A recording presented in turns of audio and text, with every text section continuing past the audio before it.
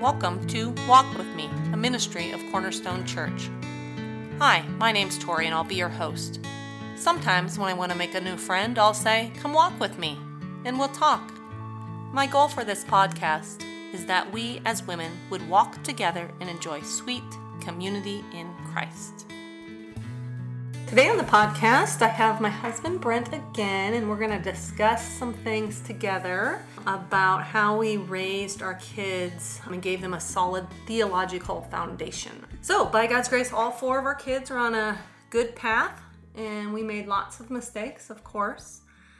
But God chose to bless our efforts and our intentionality, and we were pretty purposeful with our kids' theological training, and so I think that has something to do with it. So, Brent, you're pretty quiet. You want to say hello? Well, hi, but let's give them a little bit of background. Okay. And so we're relatively recent empty nesters, and so all four of our kids are out of the house. Right. And they're 26, 24, 22, and 20. Right. And so these last couple years, we've had a little bit of a chance to reflect on, having our kids gone and what decisions they're doing a good job with and what decisions they're not doing a good job with. And now we have a granddaughter. We do. And we're watching our son and daughter raise up their little girl, so that's really fun. Yeah, but she's 7,000 miles away. She's a long ways away, but she'll be here pretty soon to visit. Yeah, 2 weeks. Yes. So let's talk about some practical things that we did when our kids were really little to help them develop a Godward focus. Do you have anything? Do you remember that? I have no idea. So, yeah. You should remember it more because you got a lot more sleep. Right. I didn't really start parenting much until they were older. Till they were a kid? Yeah. Well, I know some things that I did with them, and you did too, as babies and toddlers. I did? You did. I remember. So we had, I remember a really very basic Bible that we would read, even to Luke when he was a toddler, and just had pictures, and so we would read that to him at bedtime. The first words out of their mouth were spiritual. No. Luke's was something about, "Where's the puppy?" That was his first full phrase. So, so we prayed with them when they didn't even know what that was. We made them pray at meals. Yeah. Even as babies. We had a lot of, you used to sing to all of them, what did you sing to them at bedtime? Living for Jesus. It's a song that I learned in a group called Cadets when I was a boy. And so it's one of the few songs I can sing out loud. So you sing it so much, every one of our children knows it by heart. Right. Yeah. Living for Jesus. It goes like that. Wow. I'm impressed that you would do that for everyone. Very good. Yeah. It's an excellent, very theologically accurate song. We should maybe link, if we can find online, link it to this podcast because it's fantastic. So those are the things we did just in our own lives. We tried to focus our children's attention, what they had then, on who God was and his character. And you just simply just kind of bring up the ideas when they're babies and toddlers. Preschool, I think that's kind of when we started some sort of family worship. It wasn't super intentional, but we would try to read a Bible story after supper and then usually sing a song, which was your favorite part, I think. Right. We probably all the kids were noisy. And it was maybe messy. 5 minutes total. Yeah. And then we would pray. And we prayed before the meal. And so that was just what we could do then because the children were very, very young. I know when they were young and couldn't read, I put signs in their bathroom like to remind them to brush their teeth and to remind them to put their clothes away. And then I would say something like, "And thank God for the nice day," and put a sunshine. And so we just tried to direct their thoughts towards who God was and what he had given them to make them grateful. Can you tell the story about how Tess would used to pray before she went to bed? Oh, yeah. So all of our kids, we would sit with them. Either Brent or I would put them to bed, and we would talk about their day and pray with them. And I usually wanted Brent to put Tess to bed because it took a really long time. And do you remember why it took so long? Yeah. So we lived in a little development with lots of kids, and she would pray by name each one of the children. No, the pets. And the pets. No, not the children, just the pets. Just the pets. She would pay for all the pets every night by name, very specifically. Yes. And there were lots of pets. Yes. Yep. And she would go through them. Pets. Would she pray a specific thing for all the pets? Oh, yes. So maybe that would be the takeaway. Don't let your kids pray for pets. No. So, teach your children to pray by praying for animals. Oh, maybe. I do remember listening to... Would that be theologically sound? It would be okay. But I do remember to Luke praying when he was maybe 2 or 3 over the baby monitor. And he said, "Dear Jesus, help me to sleep all night and please help my legs not to fall off all night long." That's a good prayer. Yeah, so we didn't know why he was praying that, but we thought it was funny. So when they got to school age, I remember sitting with them on the steps while we had a carpool, while we waited for the neighbor to pick them up, and we would do devotions before school, and we would just go through like a daily devotional thing by Focus on the Family or something that we found that was good. I thought you always did a good job with scripture memory. And we did scripture memory. Yeah, and with you were always working on a verse or something like that. Or right before school, if you had a few minutes before the car would come, you would always try to do something purposeful. Yeah, and we always did something. We'll get to vacations, but when we went on vacation, we almost always memorized some scripture together or had some sort of devotion. And I kind of spearheaded that. That was kind of my thing. Why don't you talk about the way we did family breakfast as they got older? Yeah. So this was like school age, I would say older elementary to high school. Let's talk about mealtime. In general? And, mealtime and family breakfast. Okay. And Tori has a whole list of notes here, and so my job is to get them scrambled up. And so to not do them. I'm okay with that. Well, we felt mealtime in general was a really important time. And not just for spiritual formation, but just a time to be with the family. Establish a family culture. Yeah. And so, just to interact with the kids about how they were doing, and so many things would come out. And oftentimes one of the kids would say something about something one of the other kids did that we didn't know about. Or about a teacher at school, something like that. But as they started to get into activities, supper every night was difficult. And so we always had late start here on Wednesdays. And as they got into middle school and high school. Yeah. And so we just made it a habit to have family breakfast every Wednesday. And we had to fight pretty hard for it because, other people would try to take that Wednesday morning as well. And you would make a breakfast. Sit-down breakfast. And I would prepare a lesson. Yeah, and tell us what that looked like.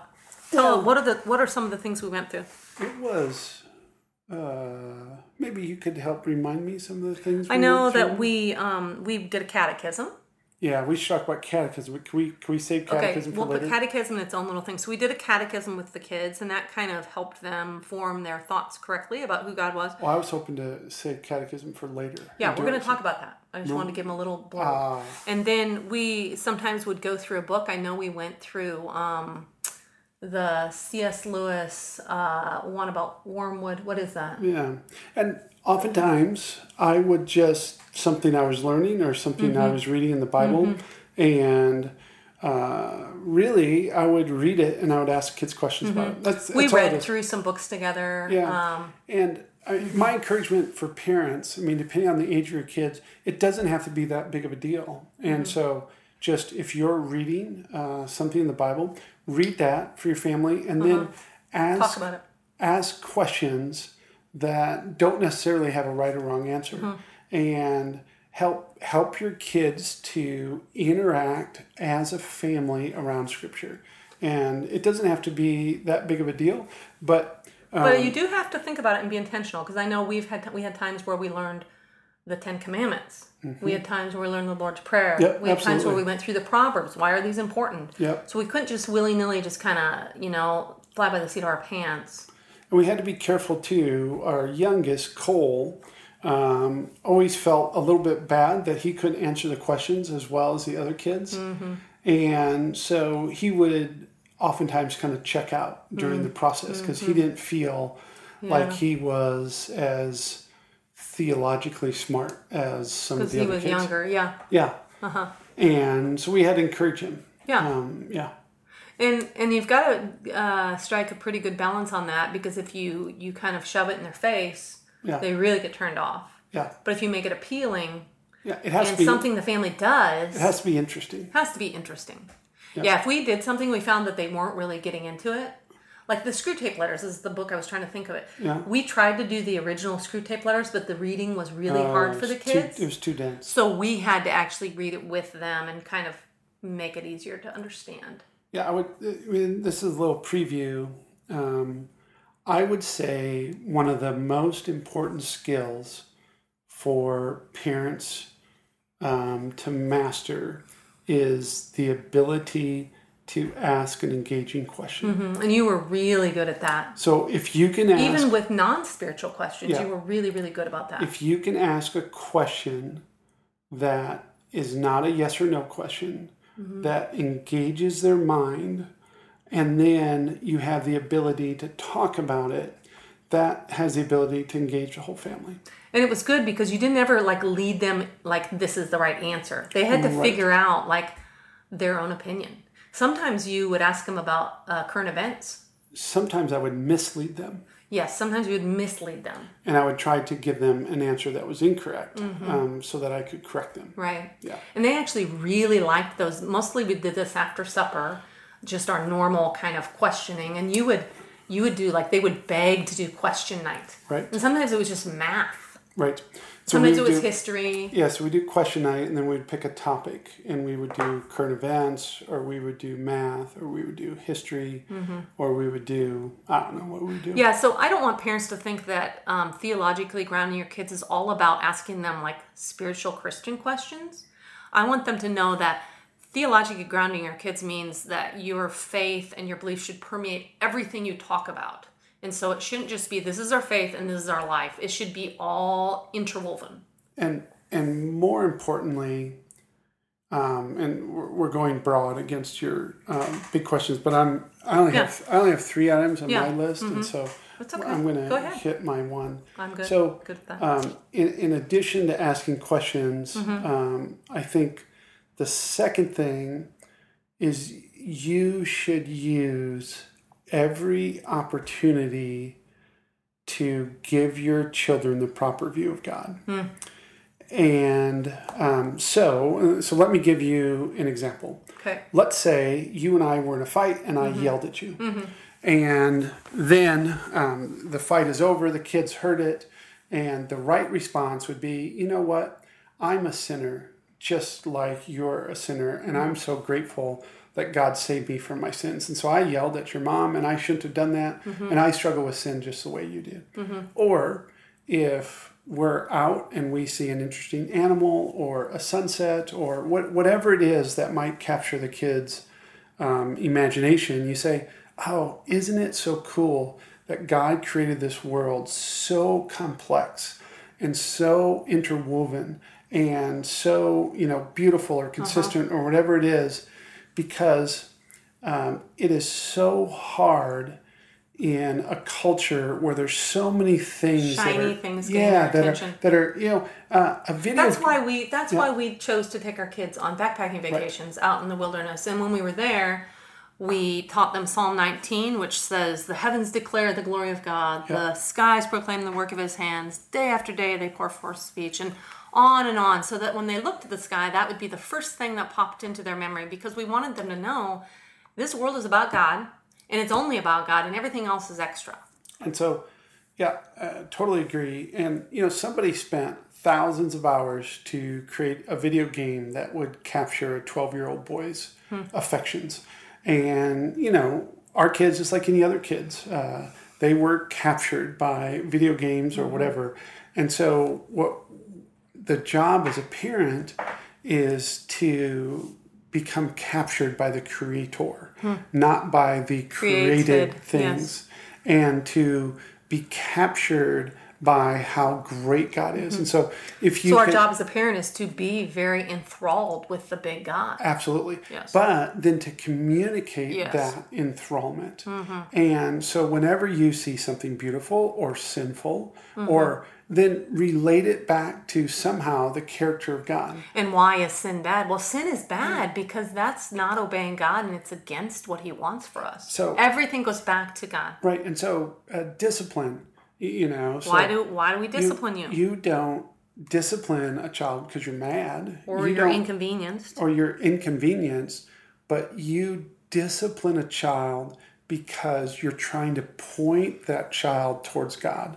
You're trying to have that child understand how sin separates him Right. from God, and that God disciplines the ones And he it loves. makes obedience important, not just kind of an extra thing. They understand the reason for obedience.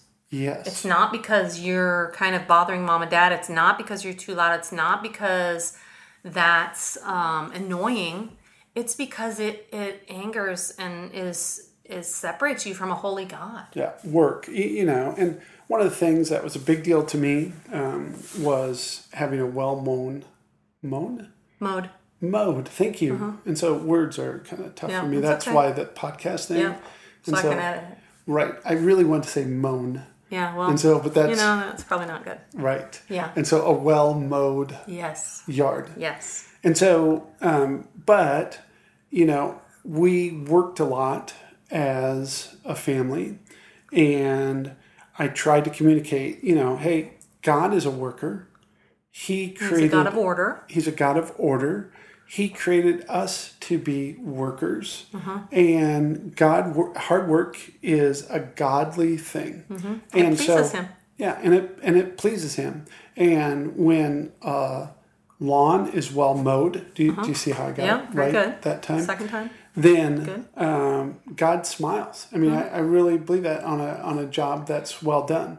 And so, but you have that ability to, you say, so I like a lawn that looks nice, but that's pleasing to God. Yeah, as well. everything's spiritual, actually. Yeah. Everything's spiritual.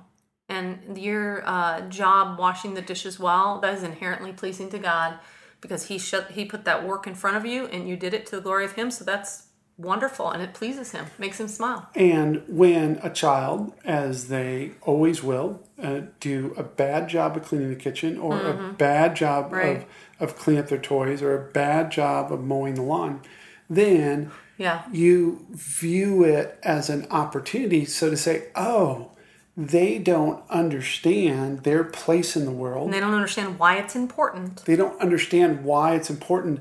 They're on the throne of their life, and God is not on the throne. Right. So it's a constant job of reordering. Yeah. So every child wants to be the center of the universe.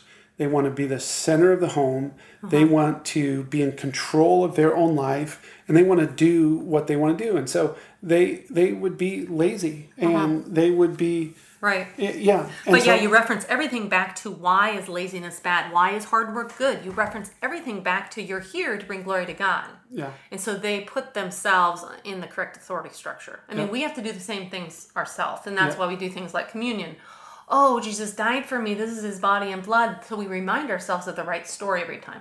When we see baptism, we say like, oh, I'm buried with Christ through death, raised to walk in newness of life. So that reminds us that we have his spirit. We can walk in new life. Those liturgies help us to tell ourselves the true story. But children have to be told over and over and over what the true story is until they can grasp it themselves. Yeah. Yeah, because this world is shouting the untrue story at them. Right. And if you believe that they'll inherently understand this, what they're going to do is inherently understand the world's order. And Well, the world's telling them lies, and everybody's believing them. So we have to reorient it. Like that's exactly what our job is: reorienting them to the true story over and over and over again. And consistency is hard and exhausting. Oh yeah. Yeah. So let's go to like, how did we make God? We're talking about some practical things, but how did you and I make God a normal part of our everyday?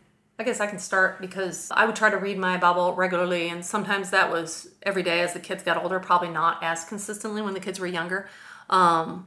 But as I was reading, I would just try to observe. And so I would often just talk to them normally, like maybe taking them to school, like, oh, do you know what I read in the Bible this morning? It was all about like Elijah, and he went up in the mountains, and then these kids made fun of him and called him bald, and then he asked God to send a she, you bald head. Go on up, you bald head. Sent a she-wolf to maul them, or a bear or something to maul them. She-bear, something like that. And so that wasn't something that like moan? Kind of she-bear. Well, I don't know, but not that was like this spiritual lesson, but it was just kind of a funny thing. And so I would kind of say like, oh, be careful, or a bear might maul you, but it was just a way that we had so they would discuss with me something funny or interesting they read in the Bible. So it was just a really normal way of talking around here, I think. Yeah, when kids are 8, 9, 10, 11, 12, they're really good at memorizing. Well, they're good at memorizing when they're even younger. Yeah, they're really good. They're sponges at that. Uh-huh. And, one of the things that we did at family breakfast, we did at family supper, we did at night when we had time, is I went and just printed off a children's catechism. Yep. And I made everyone a folder and told them all to color on their folders and to make it their own. Yep. And you see, when I was a boy, I was catechized. Uh-huh. And did I get that right? Yep, catechized. Catechized, look at that. Uh-huh. Yep.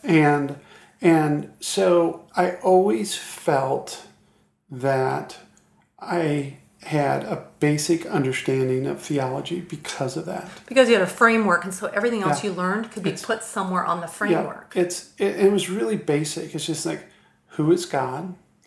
What is sin? And then you give them the answer that they need to answer. That's what catechism is. Yeah. You give them the right answer. Yeah, you memorize the right answer to the question. Yes, we're going to link at the end of the podcast. We're going to link, if we can find this shorter, is it a Heidelberg? Or? So I just went and read it, and it seems even more old-fashioned than when we did it. And so... Maybe link a newer one? Yeah, ours was... It had to be 15 years ago, probably. or better. Yeah, and it has a little bit at the time. The old English. Yeah, at the time, I remember that I wish I could find a little more modern version. And there are a lot of good ones. Yeah, I know Redeemer Church, Tim Keller's church has done like New City Catechisms or something. But each one of them had it, and it had 150 questions. Yep. I don't know if I think we got about half through. Yes. And at the time, Cole couldn't read, and so we would do contests.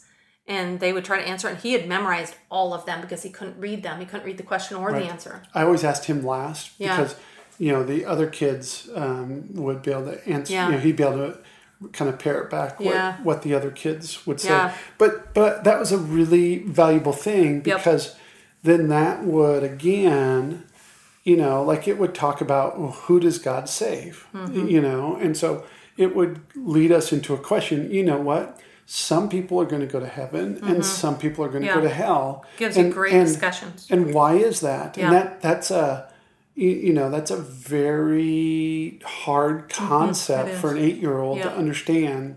Yep. That some people are going to go to heaven, and some people are going to hell, and what are the reasons for that? And it allows you to interact. And through the catechism, you kind of learn about creation and sin and the fall. Yeah. Through the catechism, you learn about that. I mean, that's something you should be constantly talking about. Why do we sin? But until you understand who God is and what sin is and what your place is in the world and what God's character is like, it's hard to build on that with these greater theological concepts. And it's hard to be motivated to obey and do things in the correct way. Because you have to understand the character of God.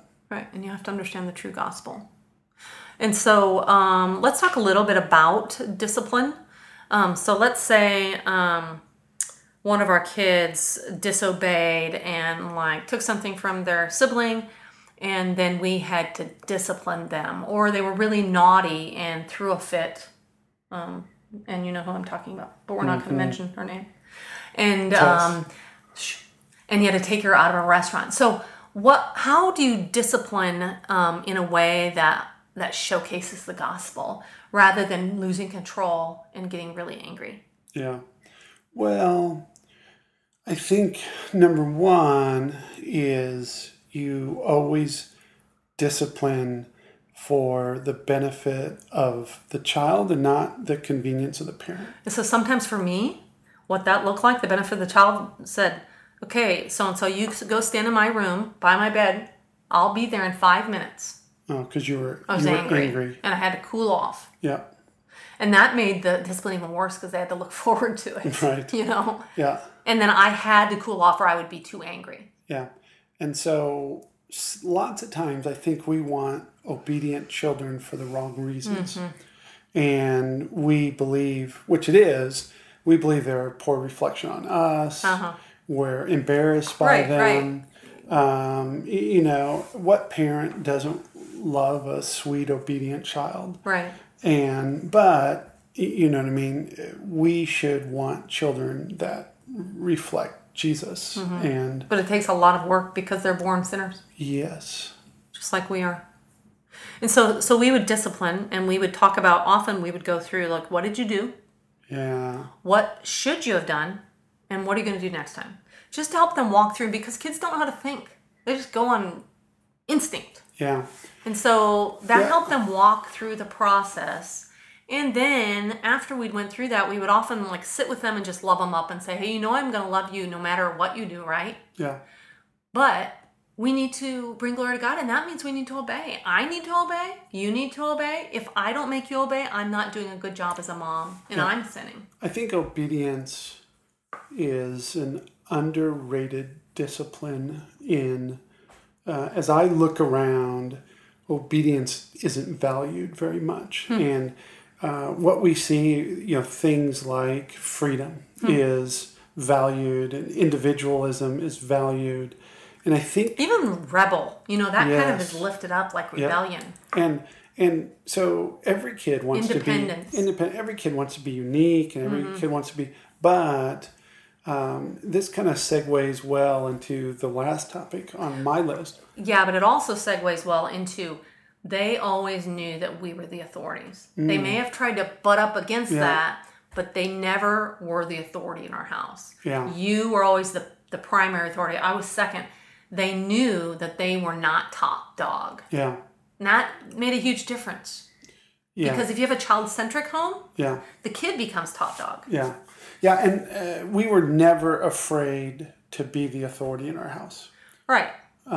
Because you know what? When they're little kids, you really can't worry about them liking you so much because you kind of do have to be a drill sergeant almost, And it'd be great if they liked me, but it was more important for me to train their character. Yeah. And so sometimes they really didn't like me. But kids are so resilient, and then the next day they love you. Mm-hmm. So, so sometimes disciplining over and over and over was really hard, but I really think it pays off. Yeah. Huge dividends. But it's a slow process. It's a slow process. And so you kind of have to take the long view as a parent. Uh-huh. And it's really easy to get discouraged on day to day and week to week. But if you look month to month and year to year and try to say, last year they didn't do this. This is better. Yeah. And that can be encouraging to do look that. At your own sanctification. Yeah. It takes a long time. You're talking specifically about my sanctification? I'm talking about my own sanctification, right, actually. That you're talking about how slow and long it's taking. Talking about how we both struggle being sanctified because we're sinners. Do you think people understand that was a joke? Let's hope so. Okay. So, question before you get to your other topic. So we never treated, some people say I can't expect them to obey. They're not a believer yet. Yeah. Respond to that. Well, we never treated our kids as unbelievers. No. Ever. I always thought that was a bit silly. And so I took seriously the idea of, train up a child in the way that he should go and he will not depart from it. I took seriously the idea that, God works through family and that I fully expected each one of my children to become a believer. And I treated them as such. Uh-huh. And we weren't going to leave it to chance. Because you can't expect a 6-year-old, an 8-year-old to understand, you know what I mean, what it is to commit your life to Christ. So I just treated them as if they committed their life to Christ. And then we demonstrated what that looked like. They felt and that they were a Christian. Yeah. And that helped them to act like they were a Christian. And then we kept turning their heart towards Jesus. And so we would say, oh, a Christ follower doesn't do that. Right. We wouldn't say... But we made a Christ follower, the Haverkamp wouldn't do that. A Christ follower, we kind of made that synonymous. Yeah. And so, but we wouldn't say, well, when you become a Christ follower, because we made the assumption that they all did make a profession of faith at a certain point in time. They did, but it was almost them looking back. Yeah. And saying, oh, and it wasn't like a snap thing. It was almost like a gradual awakening. Yeah. And so, and that's, I mean, there's multiple ways to do it, but that's just how we did it. Mm-hmm. And we always treated every child as a believer, like they didn't have a choice in the matter. And that always seemed like the most logical way to raise them. Yeah. So going back to the family name, how we used our family name a lot to establish a culture. Yeah. And to kind of tell our kids how Haverkamps act. Yeah. Somewhere along I read something or we watched something or whatever, and it talked about the idea of a family culture. And by using your family name. And a family identity. And so early on, we worked hard to take what was true and good about our family and try to instill that in them. And Give me an example practically. Well, we live on an acreage and with a lot of trees, and the trees always had sticks to pick up, and that was always a family activity. Time to pick up sticks. Time to pick up sticks, and and mulching the trees. That was a family activity. Yeah. And the kids wouldn't particularly enjoy that activity. But tell them they always got something at the end. Sure. Not that we were rewarding them because they did it, but because our family wanted to be a family and celebrate when we got done with our hard work. And so Haverkamps are hard workers. And so mom and dad are hard workers, and we're hard workers, and the 6 of us all together are all going to go out and pick up all the sticks until it's all done. Yep. And you were able to demonstrate what it was to complete a job. And then when you're done, you'll say, look, Haverkamps are hard workers. We cleaned all this up. And we Good job. also did that with Haverkamps, they don't cheat. Right. Or Haverkamps don't lie. Right. Or Haverkamps, they're really kind to animals.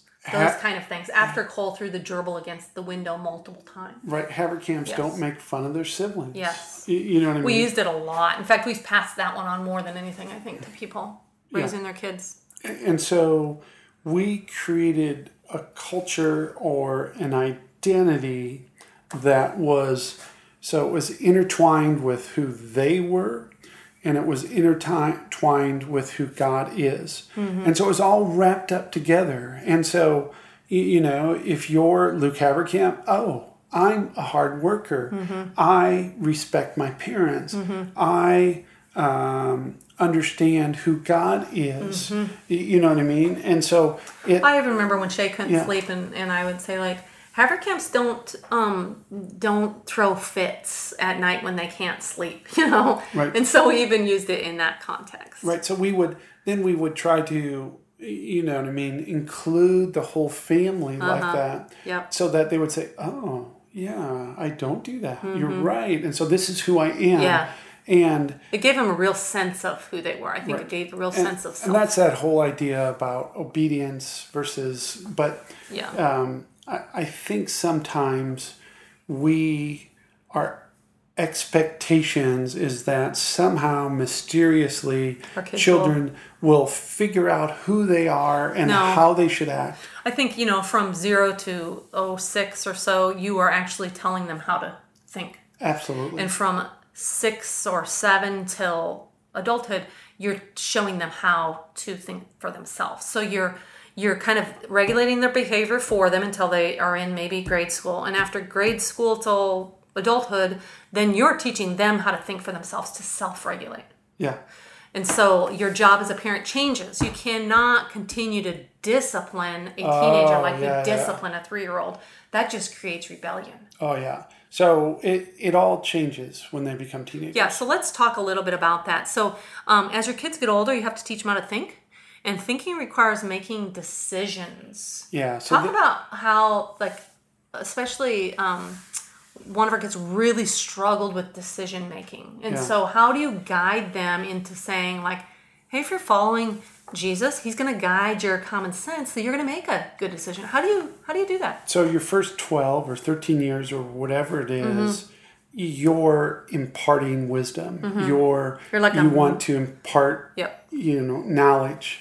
Well, then, sometimes after that point, you want to give them, so we did a little deal on money, but you want to give them money to see how they're going to act about it. You're going to give them freedom to see how they're going to, and you need to stop over-regulating their life. And we weren't big on the whole, like, net nanny or even that kind of thing so much, because we really wanted to be able to sit with our kids, train them to make good, solid decisions on value type things, and then kind of turn them loose, because if you constantly put parameters to protect them without teaching them how to think, they're going to go crazy when they're not under your watch. Yeah.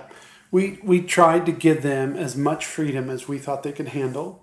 And then even sometimes we would watch shows that maybe, I wouldn't have chosen, but we would watch them with them, talk them through it. Like, hey, why is that parents' relationship, why is that not good? Do you mean that show about the dance at the end? What was the Footloose? Footloose. We thought that was really good until we showed it to our kids, and we kept saying, it was awful. Oh, we want to fast forward this. We just really want you to see the last scene. Because, but there were times that we would watch a show, let's say with people sleeping together when they're not married. Yeah. We would let them watch that and not say, put a pillow over your eyes, because we wanted to say, like, why should they not be doing that?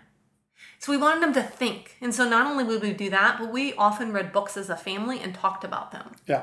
About the characters in the books. Yeah. So the teenage years is about them exercising decision-making ability with you giving them guidance. Yes, without you lording over the whole authority thing, but guiding them in the right way. Still guiding. You're a coach. You're coaching. Oh, and you're still the authority. You're still the authority. You're not going to let them do something stupid. Right. You're still the authority, and sometimes they are going to do stupid things. Yeah, but you need to let them do a few stupid things so that you can correct them.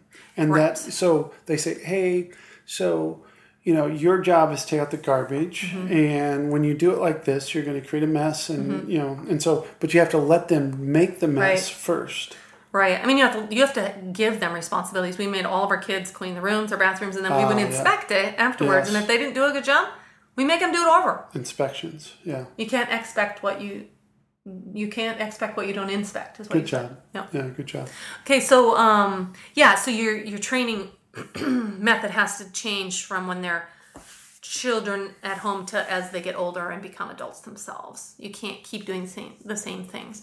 So let's just talk about, to kind of wrap things up. Did you have something else on your list? Done. Okay. That's all I got. To wrap things up, let's just talk about some things. Like, people said, well, how did you spend time training your kids? Well, we spent a lot of time with our kids. Yeah. For one thing. We went backpacking. And faith wasn't just like something that was extra just during family worship or Wednesday morning family breakfast. It was kind of all woven throughout our whole family life. And so we ate a meal together daily.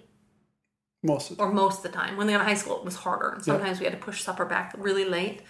We really highly prioritized the family vacation. Yep.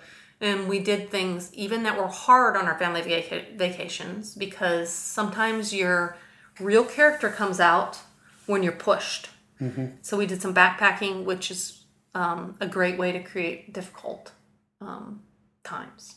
But we found them to be really wonderful in the end and really valuable for our kids, because you basically spend every single waking moment together on those.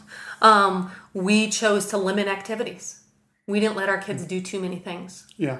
Because if they did too many things, number one, we don't have time with them. Number two, they spend way too much time away from home and in the influence of things that probably aren't teaching them the true story. Yeah, we wanted to drive their life, not have their life drive them. And then we really encouraged them to bring their friends over. So we were the house where all the friends came to, and I loved that. Yeah. And so I think if you love your kids' friends, you're loving your kids. And I really enjoyed having the kids' friends over, and I really missed that part of having the kids home. We brought them into our own hobbies. And so I had the kids run with me, and we did races, and that was fun. You led them as they've gotten older into financial decisions and investments, which has been really valuable. We tried to, you were always super excited about going to concerts and things like that. Not really. And we tried to be really involved, though, in their school activities and know what they were doing. And so if we had to make one recommendation to a family just starting out who really wants to give their kids a big vision for God's glory, what would it be? Well, I think I already sort of gave it out. Yeah. Give it again. You know, I would say find God's glory in your everyday everything. Mm-hmm. Find it when you're driving to work. Mm-hmm. Find it when you're frustrated about something, and not in a pithy way, but just a very real way. Make God really big in their eyes. Yeah, and in your eyes. And so find it in the mundane. Mm-hmm. It's all an opportunity to point them and their character towards God and away from themselves. Character. Yeah, away from themselves. Yeah, That's excellent. So why don't you say a prayer, and then we'll link some of those things that we had spoken about to the end of our podcast. Okay. God, I think parents of today have a super special challenge, and there's so much vying for children's attention. And God, I just pray that you would allow them to lift you up, to draw you in, to grow you into the big and glorious God that you are. And I just want to pray for all these parents and encourage them today. Amen. Amen. Thanks for hanging out with me and talking about how we raised our kids with a good theological base. You're very welcome. Thanks for walking along with us today. I'd love to get to know you better, so let's walk again sometime, shall we?